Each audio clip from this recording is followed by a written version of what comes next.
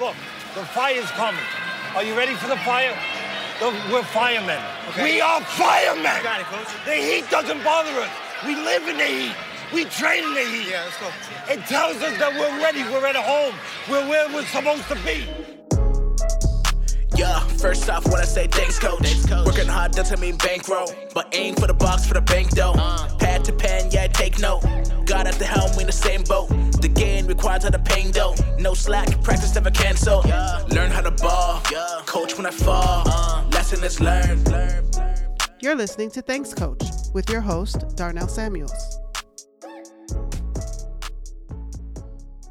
The one thing that sticks out about Manny is that he always dribbled with his head up looking for his teammates. He was unusually unselfish for a kid his age. He's not the most talented player I've ever coached, but he went pretty far considering his lack of hype. I haven't seen Manny in 16 years, since he was a little boy. Now he's a grown man making moves, and if I could do it all over again, looking at the trajectory of his career, I would want to be doing what he's doing. I have no doubt that one day he's going to be a head coach at some big-time program in the U.S. Easy. He's not just studying the X's and O's and the things that happen on the court, but he's really cultivating and specializing in his skill sets off the court and making relationships count. I learned a whole lot from where amateur Canadian hoops is going from my sit down with Manny, and I hope you do too. All right, welcome, Manny. Appreciate you, man. Good. I'm glad you're here, man. This is going to be good. Manny, it's been a while. 16 years since we last talked. And I lost track of you after I finished coaching you when you were 8. And so, you know, God's providence, I ended up finding you on YouTube. So I was watching a YouTube channel. What's that channel you guys are part of? Whiteboard Wednesday. Whiteboard Wednesday for the Tony Mack Show. Tony Mack Show, yep. So, yeah, if you don't know, now you know. Make sure you subscribe and check out the Tony Mack Show. And so, you know, I love watching Whiteboard Wednesdays only because of Tony. So I don't know the other 3 guys. And so I'm watching it, and I'm like, okay, so there's this brown guy named Manny on the show. He's got a goatee. And I was like, oh, well, all right, interesting. I'm like, okay. You know, and at the back of my mind, I'm like, I know a Manny. I remember that kid Manny who used to play for me, man. I know what he's doing. Anyways, right. I've been watching like a ton of episodes. Right. And you know, when it's your time to talk, you're talking, and I'm like, well, of course, you know, you don't sound like an 8-year-old, but you still have that same teamwork ethic that you had as a kid. And I was like, I wonder if this is Manny. And then you're like, oh yeah, you know, I grew up in Brampton. I'm like, oh, you grew up in Brampton. I'm like, oh, okay. I'm like, okay, let me start looking him up. And then I started doing, you know, my research. I'm like, yo, who's this Manny guy? And then, you know, I was like, oh, wait a minute. I'm like, wait, he did?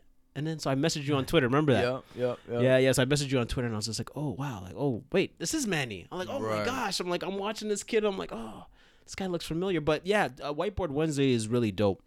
And that's basically where you, Tony, and who are the 2 other guys? Jeremy Pope, Brandon Ennis, and Patrick Falduti. So it's basically our staff at Athlete Institute. Oh, wow. Okay. And so Brandon is Tony's son, and he's a personal trainer as well. Yep. And then the other guy from LA, what's his name again? Yeah, Jeremy Pope.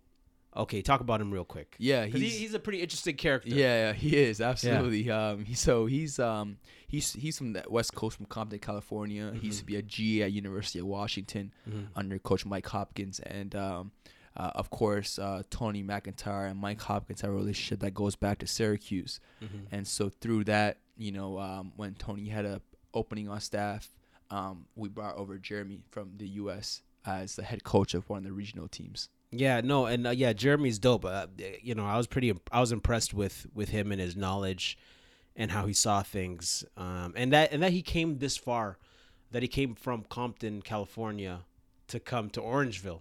Usually, people are trying to leave Orangeville to go to Compton. Right. You know? So I was like, oh, this guy's here for basketball, and his perspective. He talks very highly of our hoopers in the area, and we know, you know, LA breeds hoopers. Right. I think the NBA has like out of all the players, most of the players come from LA.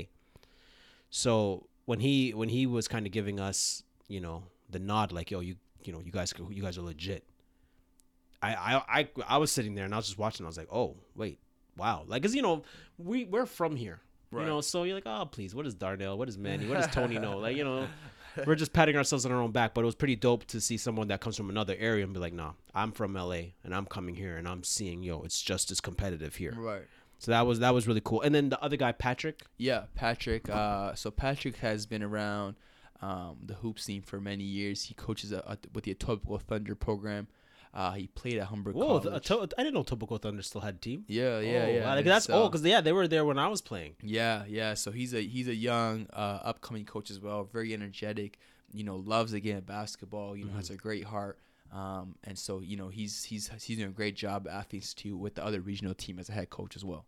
Okay, so then it's the four of you guys, and basically, what do you guys do on Whiteboard Wednesday? Just for those who don't know. Yeah, so on Whiteboard Wednesdays, we cover various topics about basketball, whether it's recruiting or, the NBA, whatever's kind of going on. Each Wednesday, we'll try to come up with something new to talk about and just kind of have like a kind of a free-flowing conversation just about, the hoop scene and things that are kind of going on, just so we could stay on top of everything and, just kind of, add a little twist to our job. And it's exciting. We look forward to it every week, and we always receive a positive feedback from people in the community as well. Yeah, no, definitely. I've always enjoyed it because as a coach, I always enjoyed the conversations.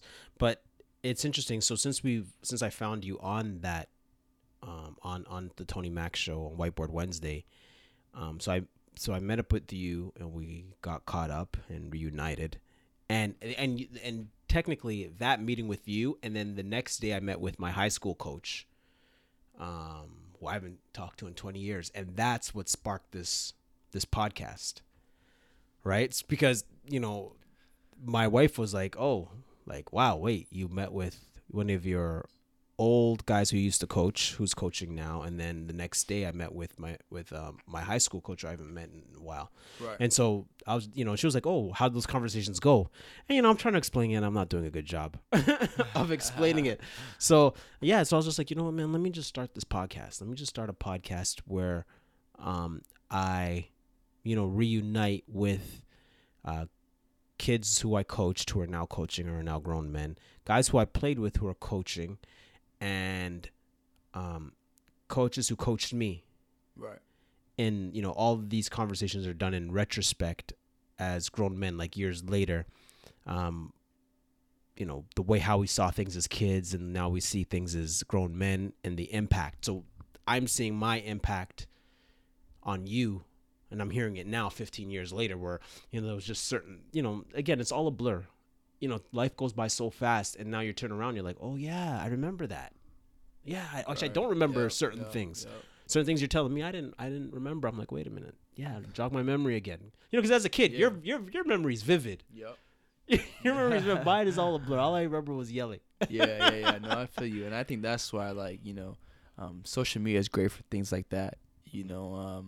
Just being able to reconnect with people that have an impact on you, and have once crossed paths in your life. So I still remember receiving that message, and I was like, oh man, that's Coach Darnell, like, and so God love social media for things like that. Yeah, no, totally.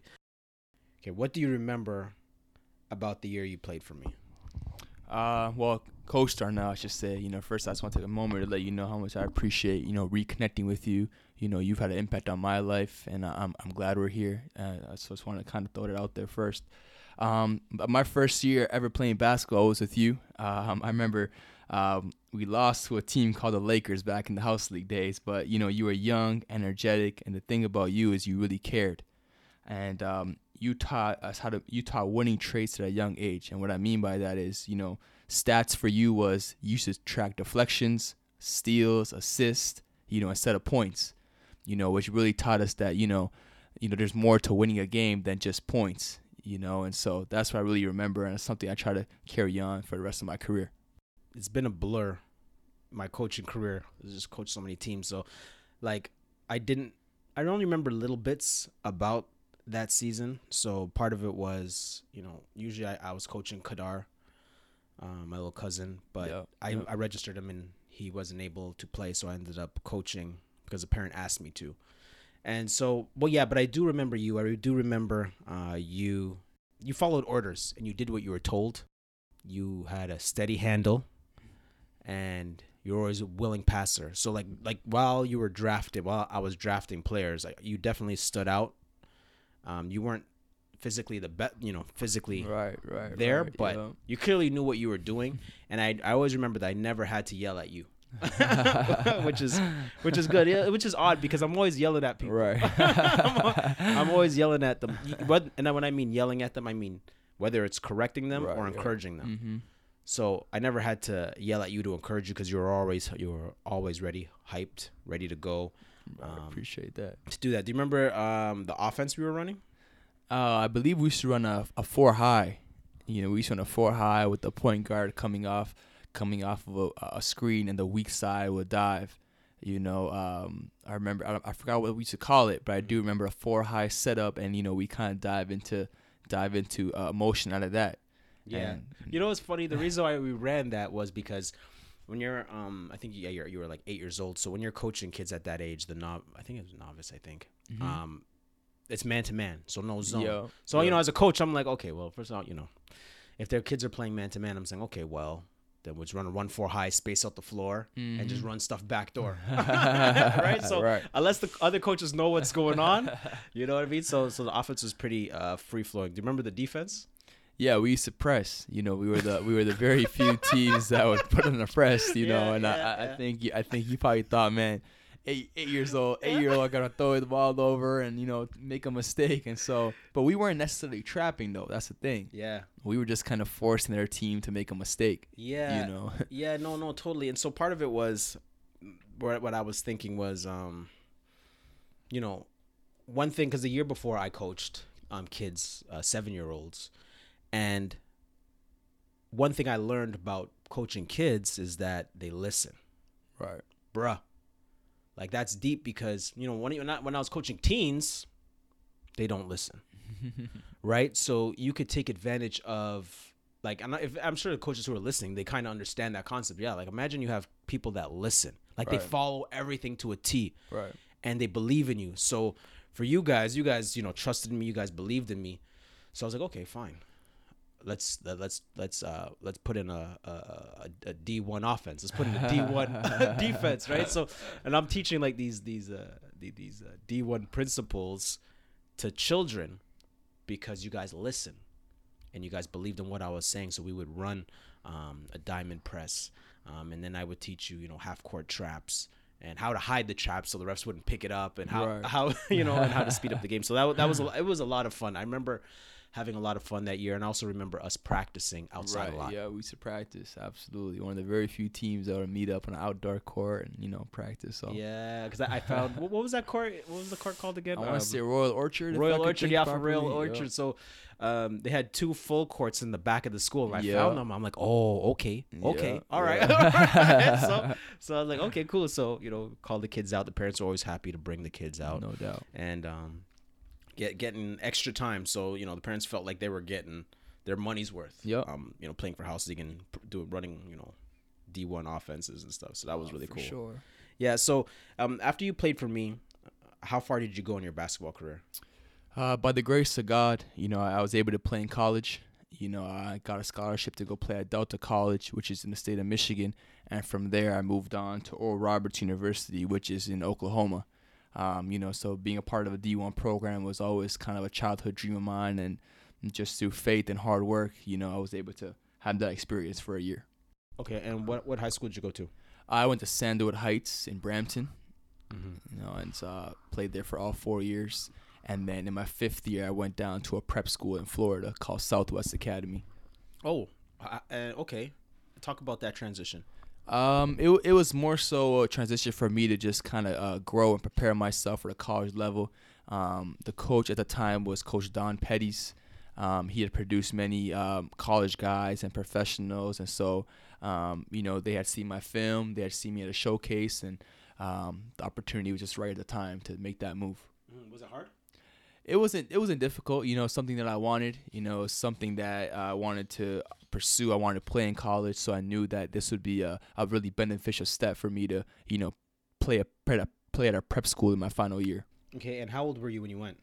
Right after grade 12, so you're looking at about 17, 18. Okay, and then after that you went JUCO. So after that, I took a year off of school. I helped my parents with a family business that we started. And then from there, I moved on to the junior college level in Michigan. And then from there, you went D1 for how long were you there? I was there for a year. You know, I was there for a year. And so, I started off as a practice player there. Ended up having a minor injury, which led to a surgery, you know, and but I was totally okay with it because, you know, sometimes, you know, God uses difficult times to, you know, teach you a lesson. And that's when I kind of knew that, you know, it was my time to hang it up and really, you know, dive into my purpose. Wow, because that's crazy because you've played at like every major level that you can play at. High school, of course, I'm sure you played middle school, high school, prep school, which we'll talk a lot more later on, and JUCO. So for those people who don't know what JUCO is, can you explain that real quick? Yeah, so junior college is it's pretty much, you know, for players that, you know, haven't had enough exposure, or guys that are not academically eligible. So, you know, you go to junior college for 2 years before moving on to a 4-year school. And so it allows you to grow, you know, allows you to get better. You know, it's kind of a dog-eat-dog world in the junior college ranks, so it teaches you to be tough. And so it's pretty much almost like a second chance avenue for many guys. And, you know, it leads to bigger opportunities if you take care of your business at that level. And it's just a great platform, you know, that many people have benefited from over the many, many years. Yeah, because there's a lot of guys even in the NBA who had to take advantage of it. Yep, for sure. So yeah, man, you were blessed to be able to play at all those levels. I didn't even play college, but you know. So you know, so it goes. You know, man, by the grace of God, man. Yeah, you know, yeah. We're supposed to be where you're supposed to be. Absolutely. You know, so as a coach, you've been on the AAU circuit, the Amateur Athletic Union. Basically, for those who don't know, it's during the summer time is when amateur teams go to a whole bunch of tournaments with the hopes of getting recruited. So the team that you're affiliated with, which is what's the name? Yeah, so I coach with CIA Bounce, which is now called Nike Bounce. So I'm on the 17 staff, along with Terrell Vernon, myself, Tony McIntyre, Jeremy Pope is that staff, and so that's who I'm affiliated with now. Okay, and how did you guys do this year on the AAU circuit? Because you guys were part of the Nike EYBL summer circuit, which is the elite circuit for amateur rep teams in the country. So it's a pretty tough schedule, and I heard you guys did pretty well. So our 16s won the PIT. You know, they run the EYBL circuit, and, you know, they didn't qualify for the Peace Champ, but they did go on and win the PIT, which is their second-tier tournament for the teams that don't qualify for Peace Champ. So we were really happy for that. And then our 17s, we only lost one game this year, and we won all 3 independent tournaments that we were a part of. So we had a tournament in Atlanta, in the live period, Indianapolis, and Augusta, Georgia, where, you know, we were able to win all 3 that we competed in. Wow. Well, of course, you know, Bounce has definitely made its name as one of the most prestigious programs, AAU and prep school programs in the country. So that's amazing that you're a part of it. And it's interesting because, like, you know, there's a lot of parents. It's created a lot of hype, and a lot of parents and teams want to get on the AAU circuit. So what tips would you give to parents who want to get their kids involved in it? Yeah, absolutely. You know, I think the biggest thing with, you know, whether it's AAU, high school, the prep level, you know, their son or daughter needs to go to play for a team where they're actually going to play. You know, nothing can replace game experience. A child is better off playing for a team where he's actually getting minutes and getting game film rather than, you know, joining a shoe circuit team and sitting on the bench. because, sitting on the bench and not being seen by college coaches, doesn't really help you. But a good film can, and so the biggest thing I would advise is that, if you're not able to, have an impact on a shoe circuit team, you definitely want to find a place where, you're actually going to get playing time and you're a piece of what they're trying to do. Mm-hmm. Yeah, because that's always a tough decision and an expensive decision for parents to make. But yeah, that makes sense. So then, Sure. how'd you get on the coaching staff? Wait, so right now you're at Orangeville Prep. Yep, I'm an assistant coach at Orangeville. Okay, and how did you get on staff? Oh man, it was definitely a God thing, in terms of the timing, the opportunity, the relationship. Tony McIntyre is a huge reason why. When I decided I wanted to, get into coaching, he's been my mentor ever since. And, I owe him a lot. I owe him a lot moving forward from now for giving me the opportunity. And so when I had come home for the summer, a spot had opened up at Orangeville Prep. And, so I met with Coach Tony, and he offered me that position and thought I would be a good fit. And that's how it worked out, man. So like I said, it's total God thing. I'm fortunate to have a mentor like Coach Tony McIntyre, who believed in me. And I'm fortunate to be there and try to bring my best every day. Yeah, man. Tony. Oh man, Tony's definitely a legend around these parts, and what he's done for the basketball community. I coached alongside Tony in the Brampton Blaze program. Right. So what happened was, so the Blue Devil had a team, and my coach at the time, Josh, basically separated from the Blue Devil program. Oh gosh, man, I gotta put this thing in context. So for those who don't know, the Blue Devil, when I say Blue Devil, it's the Warriors now. Yep. So it's the Brampton Warriors now, but back in the day, it was the Blue Devils. So I was playing for the Blue Devils, and Josh separated. My coach, Josh, separated from the Blue Devil to start the Brampton Blaze for the same reason of AAU. So Blue Devils weren't too, happy with us going over the border. And so Josh separated, started the Brampton Blaze. And so him, Tony, and Clyde, and their dad, Nate, separated, did the Brampton Blaze. So I had the older team, the middle team, and Tony had the younger team with Tyler and Dylan.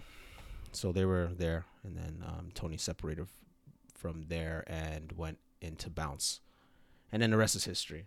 Right. So yeah, no, man, Tony's a solid dude. He's always, every interaction I've had with him and seeing how he's handled his business, right, has always been solid and something that everybody can learn from. So yeah, man, Tony's no doubt. Shout out to Tony, he's awesome, man. So now, Orangeville Prep, and just to clarify, so what's the difference between Orangeville Prep and the Athlete Institute? So Orangeville Prep is our national team. They play a national schedule. It's composed of some of the top players in all of Canada and also some of the best in the United States. And then our Athlete Institute are our two development teams that we have that are composed mainly of freshmen, sophomores, and juniors, and a few seniors as well, looking to one day, play for Orangeville and then put themselves in a position to get a scholarship. And so, one is to allow, younger guys and less experienced guys an opportunity to get a lot of playing time and develop them. And then our Orangeville Prep team is our national team where we prepare guys, to get ready for the college level. All right, that makes sense because, I was getting kind of confused there. And so you guys have your own facility, a beautiful facility. And so for parents who want to get their kids there, like how does that happen? Yeah, absolutely. So for many parents that, want their kids to be a part of Athlete Institute, we're always open to, bringing in guys for workouts, watching film. I take the time to watch every single film that I receive in my email, and I reach back out to everybody, because I think that's a large component of coaching is treating people the right way. And I really value that, whether you're, you have a future in basketball or not. I want to take the time out to really, sit down and respond to each and every individual. And so through game film, through workouts, through recommendation, we're always open to hearing out any parents and, student athletes that are interested in our program. Okay, that's good because, again, you guys have a prestigious resume. You guys have guys in the NBA. You guys send tons of guys D1. So it can kind of be intimidating. You're like, oh, Athlete Institute. Isn't that where Thon Maker went to? Isn't that where Iggy went there as well, right? Yep, Iggy went there. Jamal Murray. Jamal Lou Murray. Gansdor, to name a few. Yeah. So it's intimidating. So wait a minute, how do I get there? So that's helpful. So, for those people who don't know, because you're thinking about prep school and high school. So quickly, what's the difference between prep school and high school? So the main difference is that at the prep school level in Canada, we compete in our own conference. Currently, we have 2 leagues called the OSB and MPA, which is composed of other prep schools. And so they compete within themselves. The competition is a lot tougher because you have all the top guys in Canada playing in the same league as you. You travel to the U.S. for some exposure tournaments.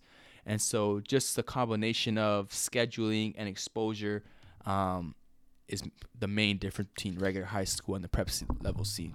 Okay, so what would be the benefit of someone attending Orangeville Prep specifically? What's the benefit?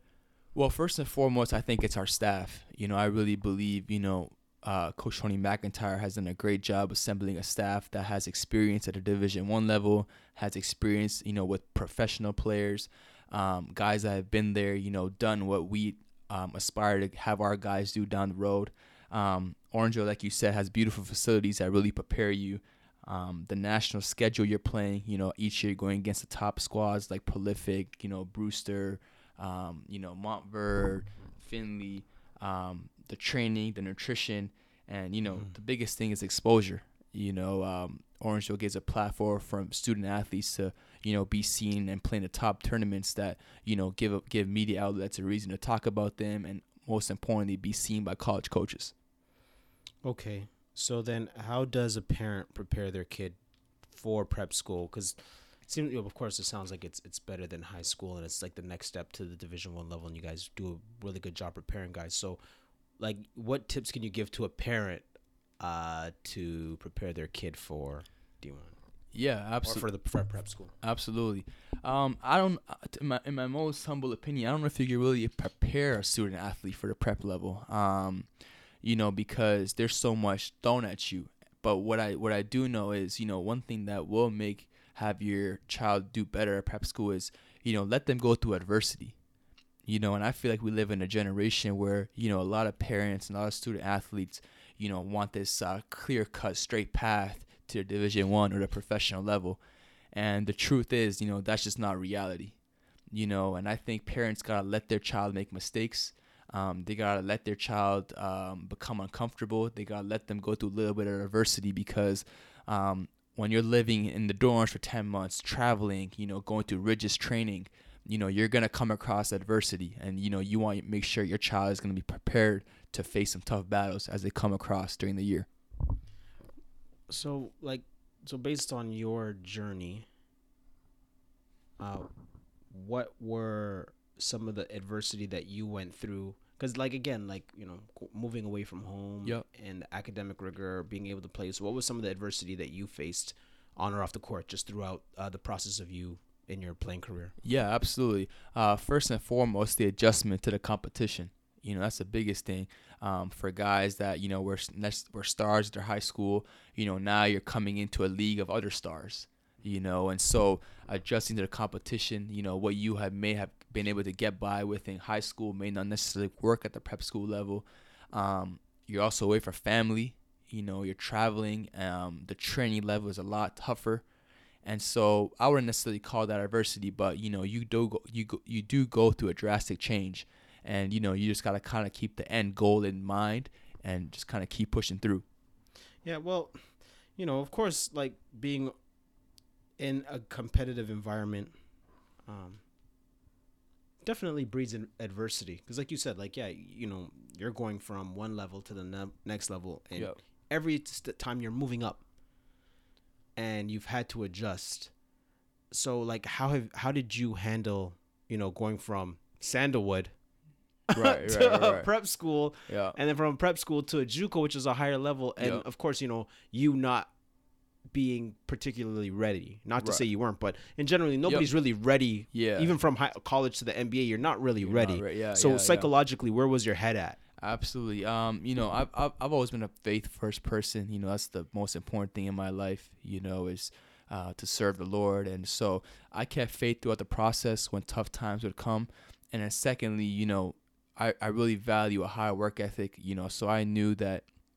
If I stay in the gym, working on my game, working on my craft, that I'm gonna push through my competition. That was kind of always my mindset that, nothing can outwork, your faith, and, nothing can outdo your work ethic. And so I knew that as long as I keep faith in the process and continue staying in the gym, I was able to conquer and fight through any adversity times that were gonna come my way.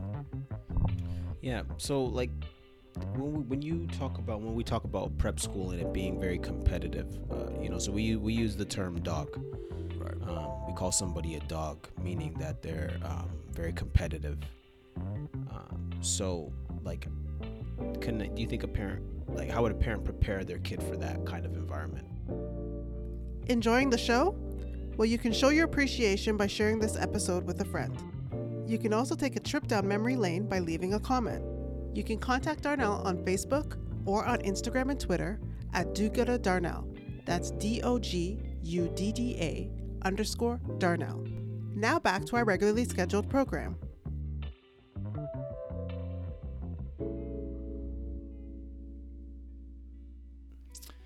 Well, to be honest, I personally, and like I said, I may be wrong on this, and but I personally believe, you can't train your kid to be a dog. I feel like it's within, and that's why there's not many of them, and that's why they're valued at a high level. I'm sure as a former coach and a current trainer, someone who's around the game, everybody loves a dog on their team.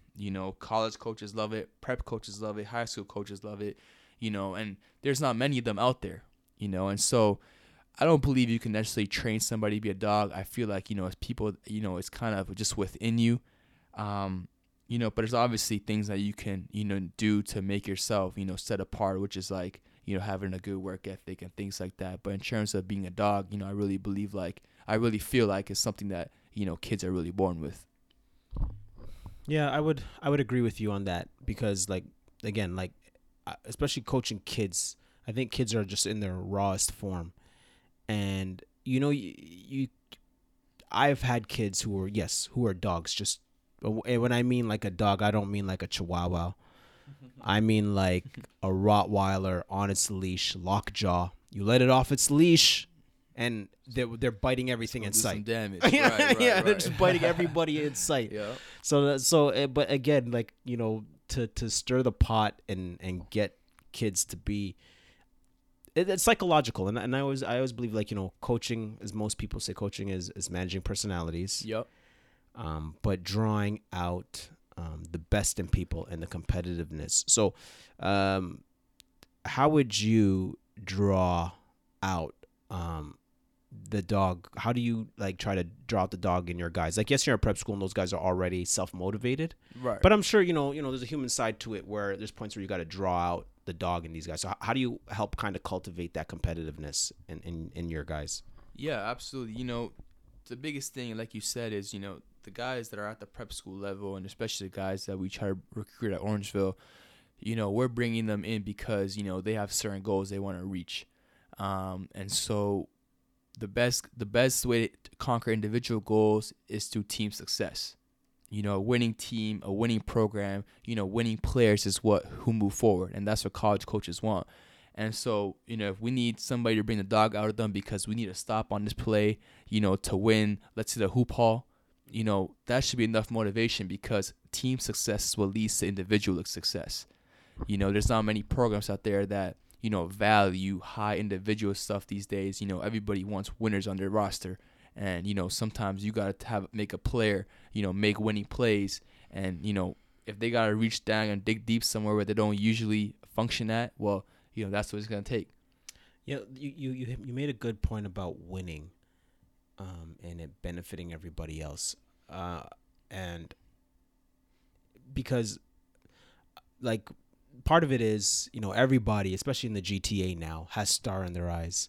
And when I mean star in their eyes, I mean everybody's trying to get to the NBA. Since we saw Tyler do it, and Anthony Bennett, Tristan, Jamal Murray. So everybody's ambitious, and I'm sure you notice it. Right. The parents are ambitious, the kids are ambitious. Like the NBA is a real thing now.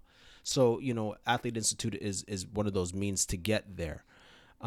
So part of that is helping kids to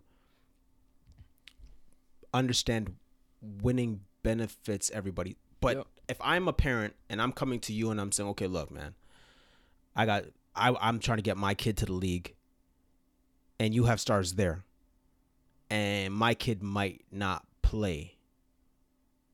Like, how do you sell winning to that kid and to that parent, and knowing that my kid might be a third string point guard? Yep. Like, okay, well, if my kid's gonna be a third string point guard because I know those other two guys are good, why go to Orangeville Prep? Why focus on the winning? Yeah, absolutely. And quite honestly, if a parent had that type of approach, Athlete Institute isn't the place for them.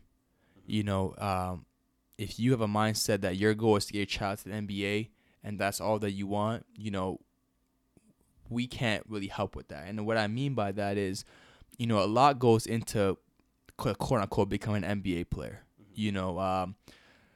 There's a lot of great players out there that are overseas. They're in the G League now. They never got a chance.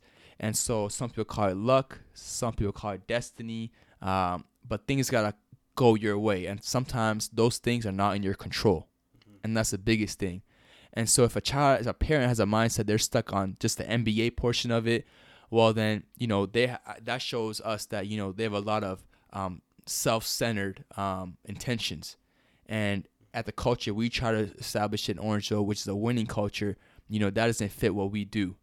And so that would be a kid where we'd have to talk to them and sit them down that, they may need to look elsewhere, because if they want to develop, if they want to get coached hard, if they want to win, this is a place for them. And if that leads them to the NBA, we're going to celebrate, but cultivating our culture and making it, based around player A because he's trying to get to the NBA is just not what we do, because a lot of a kid reaching their goals of being the NBA, a lot of non-controllable factors come in the way of that. So you're saying that winning, well, of course you guys are known for winning, and that's why you guys are who you are, as opposed to, you guys were just a one-man team or a big three. And so I guess the concern is for the kids who aren't stars, how do they get scholarships? Right? And when I mean stars, like, because, you go 10 deep. Let's say you go 10 deep. The top three guys do all the scoring, and then everybody, does a little bit here and there. How do those guys who get 4 points and 2 assists get noticed if they're not dropping 20 and 10? You get what I'm saying? Yep, absolutely. And I think that goes back to the point of winning. College coaches want winning. They want winning players in their program. And that's where being a part of a winning team helps, and because they know that you've been around a winning team, they also understand that, hey, if the guy in front of you committed to, University of Georgia, well, he is a SEC player. And so if you're his backup, you may be the fit for our level, and so it all goes back to, coaches love guys that are part of winning programs. And then we as a staff, we try to build genuine relationships with coaches at college level, where we will share film with them. We share workouts with them. If we have to, we will take them and drive them to their campus for a workout and do whatever we can to help them out. But it comes down to, being a part of a winning program. Mm-hmm. And, I've learned from you that, coaching is all about relationships, and building those relationships with coaches, because there's a point where, like you said, you guys are in contact with them and coaches. So what are those? Well, you already talked about what those coaches are looking for. But what I'm trying to say is that,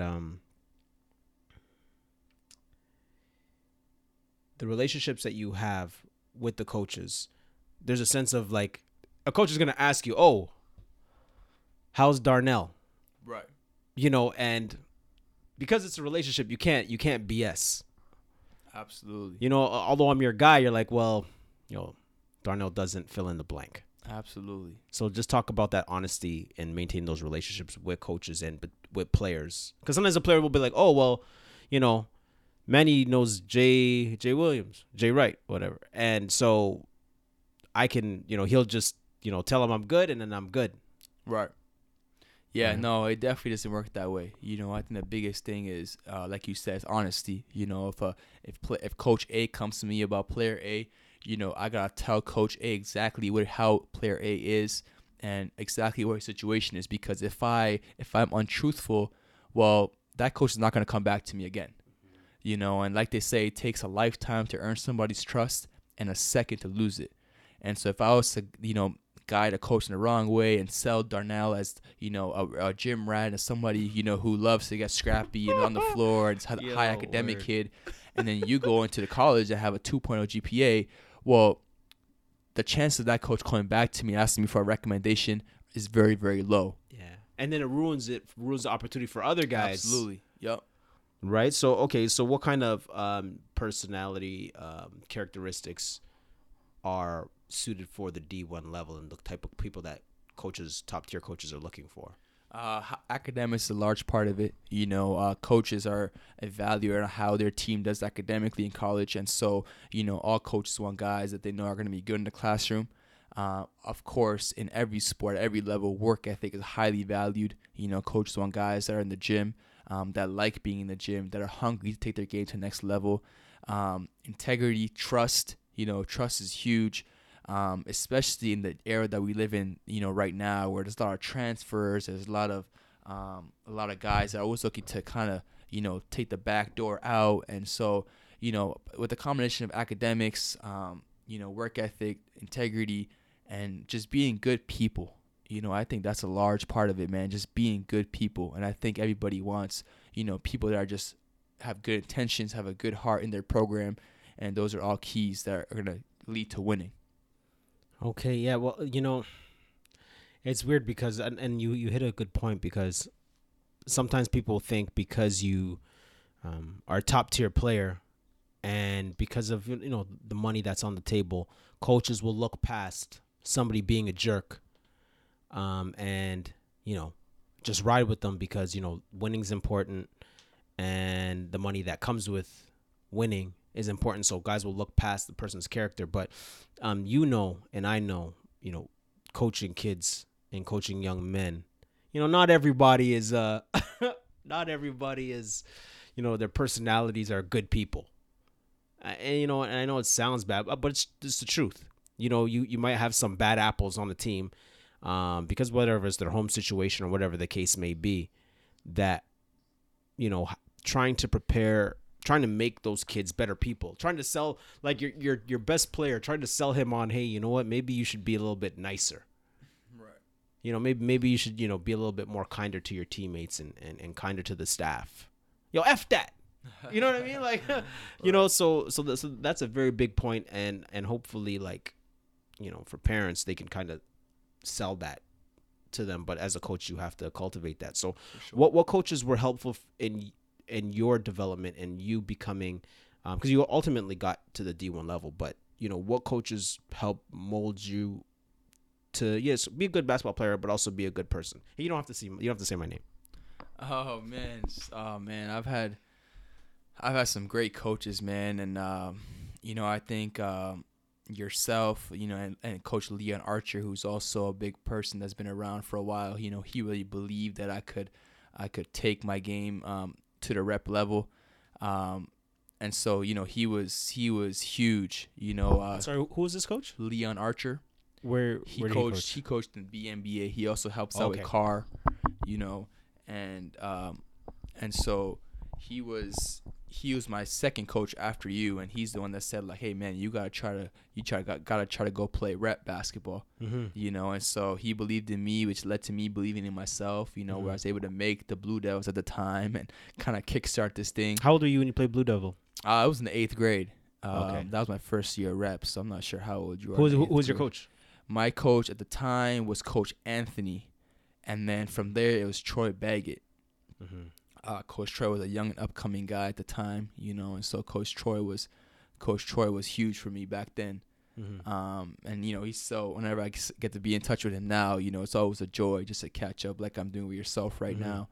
And then in high school, Coach Scott Teskey, he really believed in me. I believe when I was incoming in grade 9, we had like around 100 kids try out for the high school team. As usual. And it was absolutely insane. And, but Coach Scott Teskey, really believed in me for all 4 years.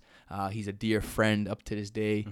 He brought his team out to our high school tournament that we hosted. So it's kind of amazing to see like how things come full circle with your former coaches. Like even me and you sitting down right now, it's like years later, things come full circle, So guys that I used to coach, and the guys that used to coach me, now I'm a coach myself. They're bringing their teams to our tournaments we're hosting. And so it's just such a joy just to kind of see this whole thing unfold, man. It's amazing. Yeah. It's definitely, God working everything out in his providence for everything to come full circle.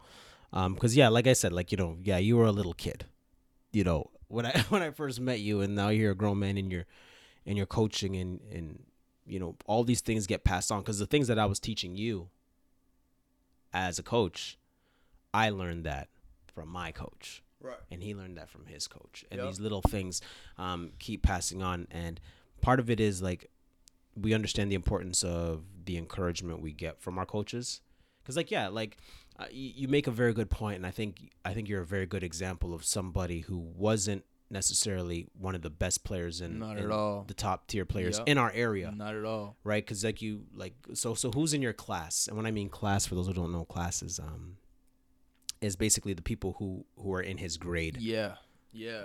And at your level, who are some of the people? Absolutely, man. I was nowhere close to the best. I mean, we had guys like Tyler Ennis, Dwayne Notice, Denzel Taylor, Xavier Rathan Mays.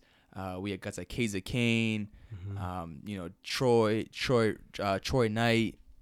It was, it was a packed class to say the least, and I was nowhere close to the best, but what kind of just got me through and able to get to the college level was just goes back to my two things of faith and just hard work. But very talented. But you got guys. far, but again, but you got to the D1 level, and there were coaches who saw something in you, that encouraged you, to get there.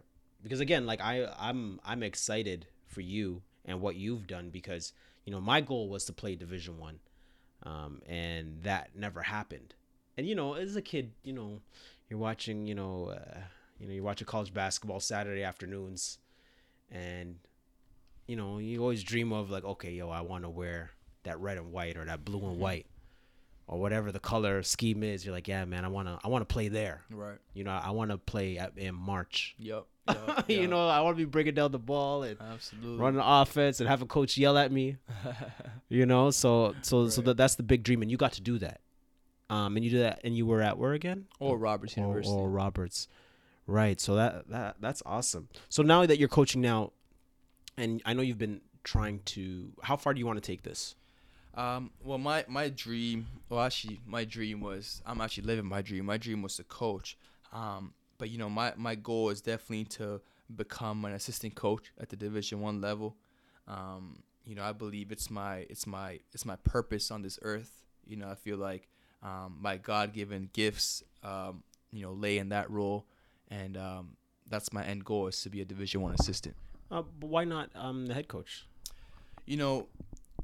I love that. I love that aspect, and I love that possibility of God. That's what God has plans for me. But what excites me is finding that student athlete, who hasn't been recruited, is not being looked at by nobody, really needs the sport of basketball and turns into an all-league kid.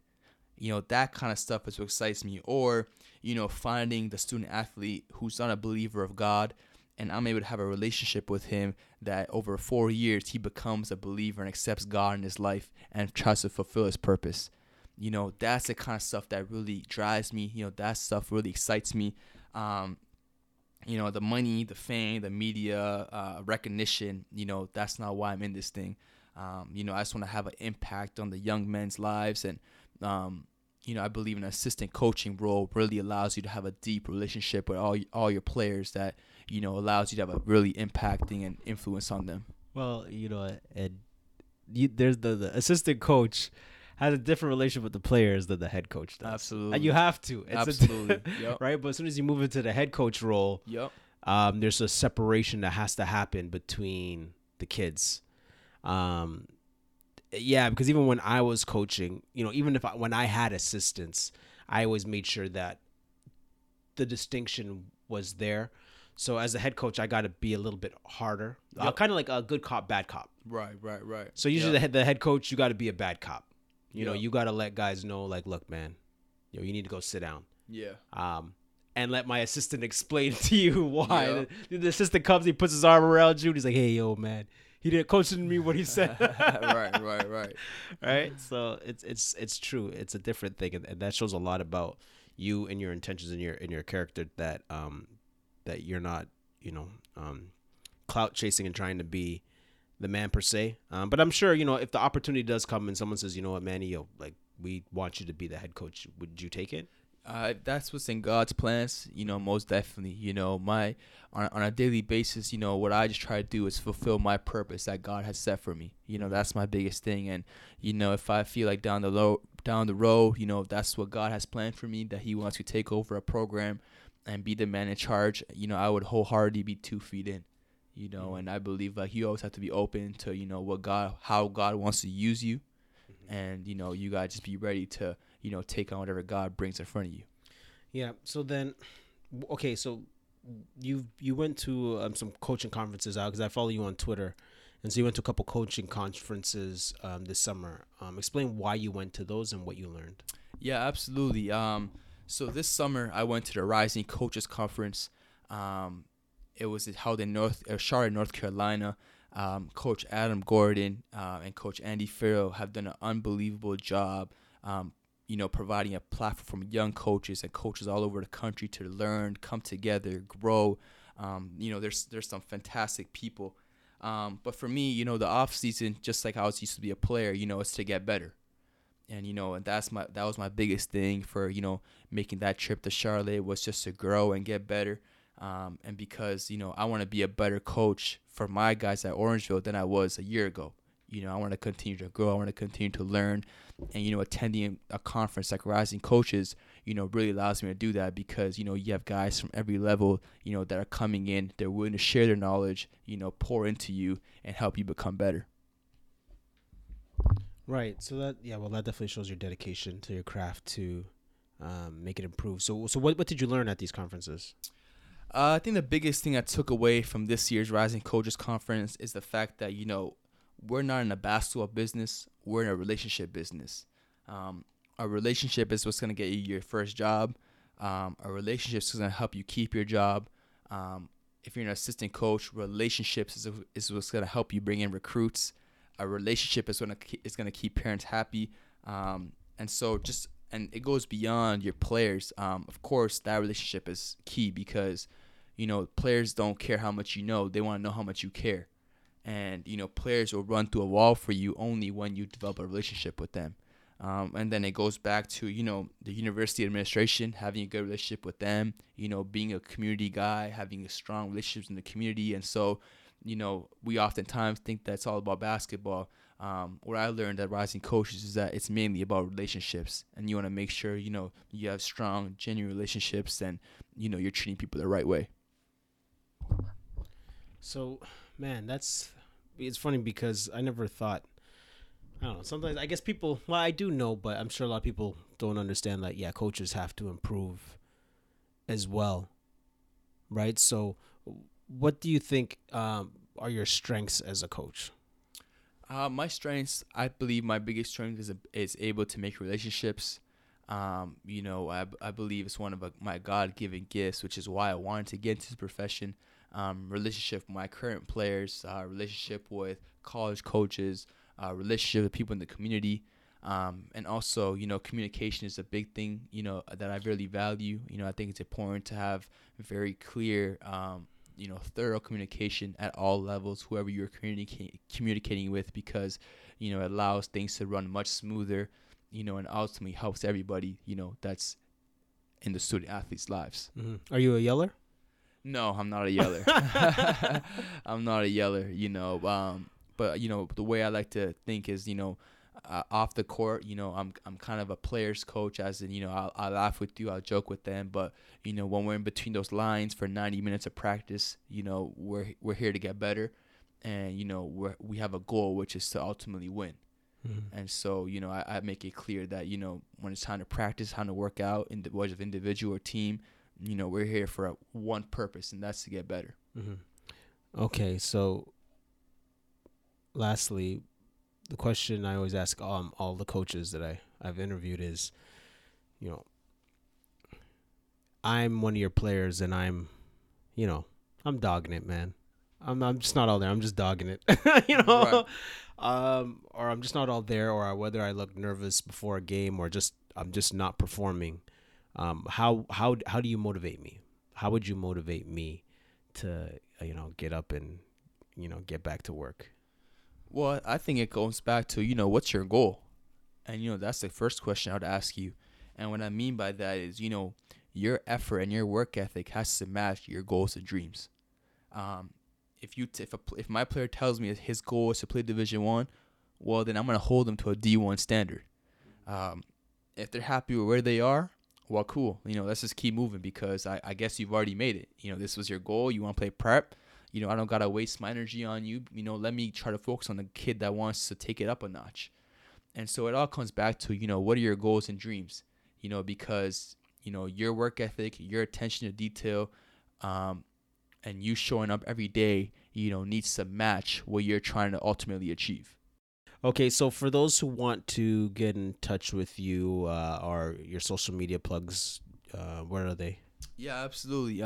Coach Manny D on Twitter and Instagram, you know, and then also feel free to email me, Manny, MANNY, DOSANJH at athleteinstitute.ca.